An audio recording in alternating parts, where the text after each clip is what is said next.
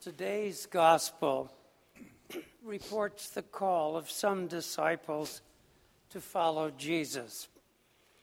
Initially, I'd just like to clarify terms to enhance our understanding of what is occurring here.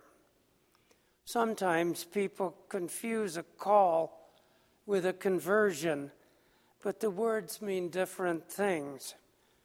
Conversion implies leaving one's religion or philosophy for another, but a call implies a summons to a mission within one's religion or philosophy. None of those named in today's gospel were asked to change religions, but all were summoned to undertake a mission. They were called to follow Jesus. The Bible makes clear that the called were not outstanding people. In the words of one scholar, quote, "They are depicted as a singularly inept and unattractive collection of followers."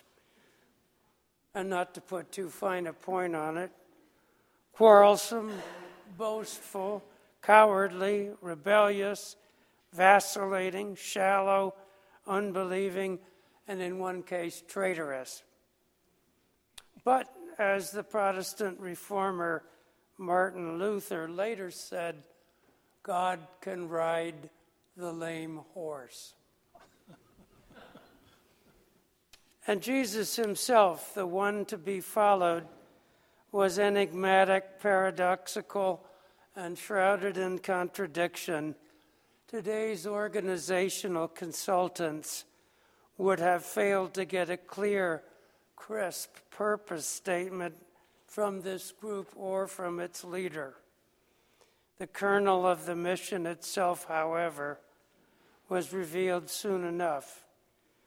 Jesus apparently thought of himself not as a big leader or, to take a term from Africa, a big man, but taking a figure instead from Isaiah of the Hebrew Bible, he grounded his self-understanding in the opposite, as a so-called suffering servant. In Klaus Westermann's translation of Isaiah from the ancient Hebrew, this servant endured torture submissively and opened not his mouth, like a sheep that is led to the slaughter, like a lamb before its shearers. He was mute and opened not his mouth. He was carried off from prison and judgment, not off from the land of the living, put to death. And they made his grave with transgressors, his burial place with miscreants, though he had committed no crime, and there was no deceit in his mouth. This suffering and humiliation was followed by divine vindication and glorification, and the assurance that his life had forwarded the purposes of God. Such was a remarkable statement of faith in God and of what the deity values, and if push comes to shove, wants in this world prone to violence and self-serving. In the words of the Apostle Paul, he died a man and reappeared a God. And to us, these years later, he still renounces power or any semblance of it. Instead, he loves, sympathizes, cares, and asks us to do the same toward each other. This is the content of that to which the disciples, including you and me, are called.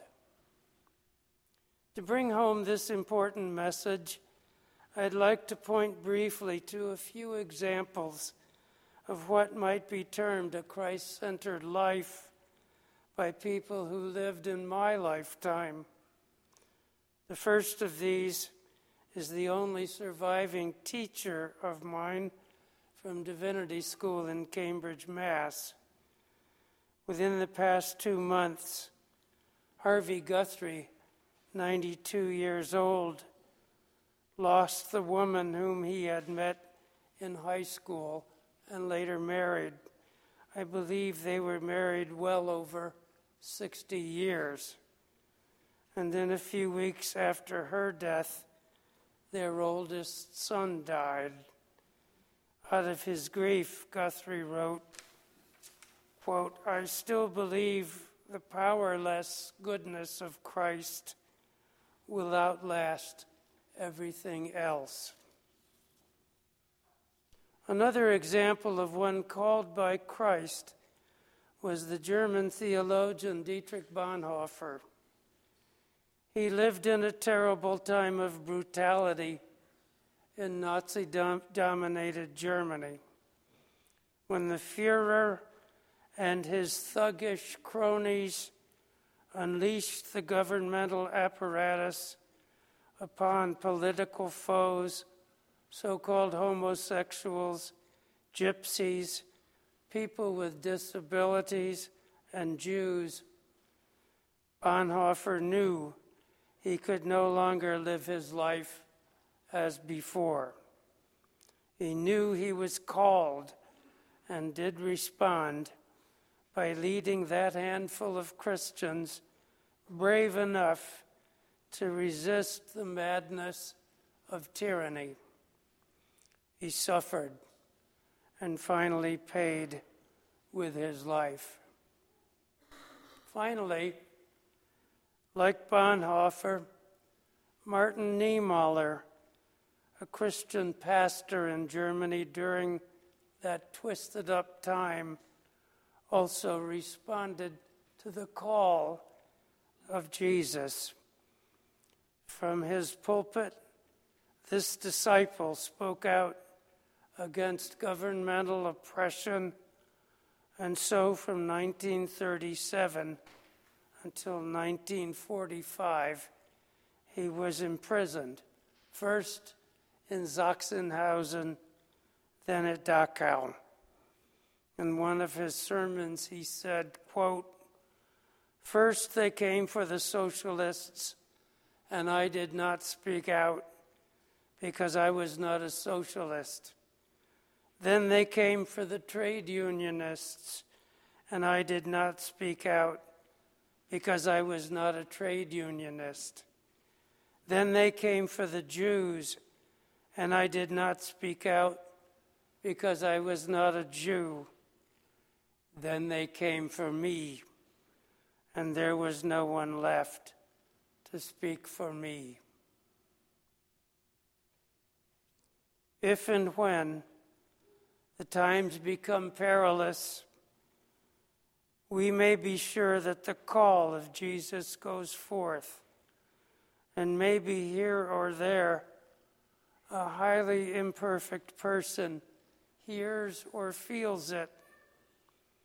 Maybe there is no place to flee from that call, as one of the Psalms says, quote, "Whither shall I flee from thy presence?"